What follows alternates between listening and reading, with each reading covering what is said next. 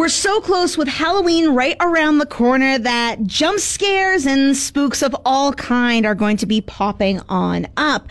And sometimes it comes in the form of Halloween pranks. Now, this is one story that I want to share with you that's pretty interesting, and I want to know your thoughts on Halloween pranks after we go through this. So the story goes that years ago, the poster's mother-in-law began reading The Exorcist. Maybe you've read the book yourself, maybe you've seen the movies, but you know roughly how the story goes.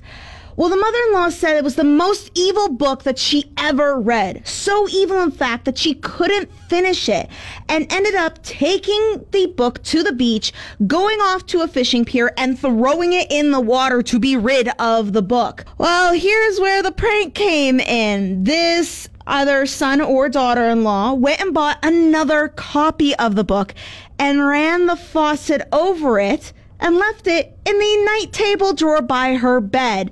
According to the father-in-law, that night was the first time she ever screamed and fainted. Now, to me, that just seems like a really overkill Halloween prank, going a little too far, maybe a little evil. But keeping that in mind, I want to hear from you. Are you a fan of Halloween pranks, whether they're this tier or lower or even greater? Join in on this conversation and let us know, as it is the season. GX94.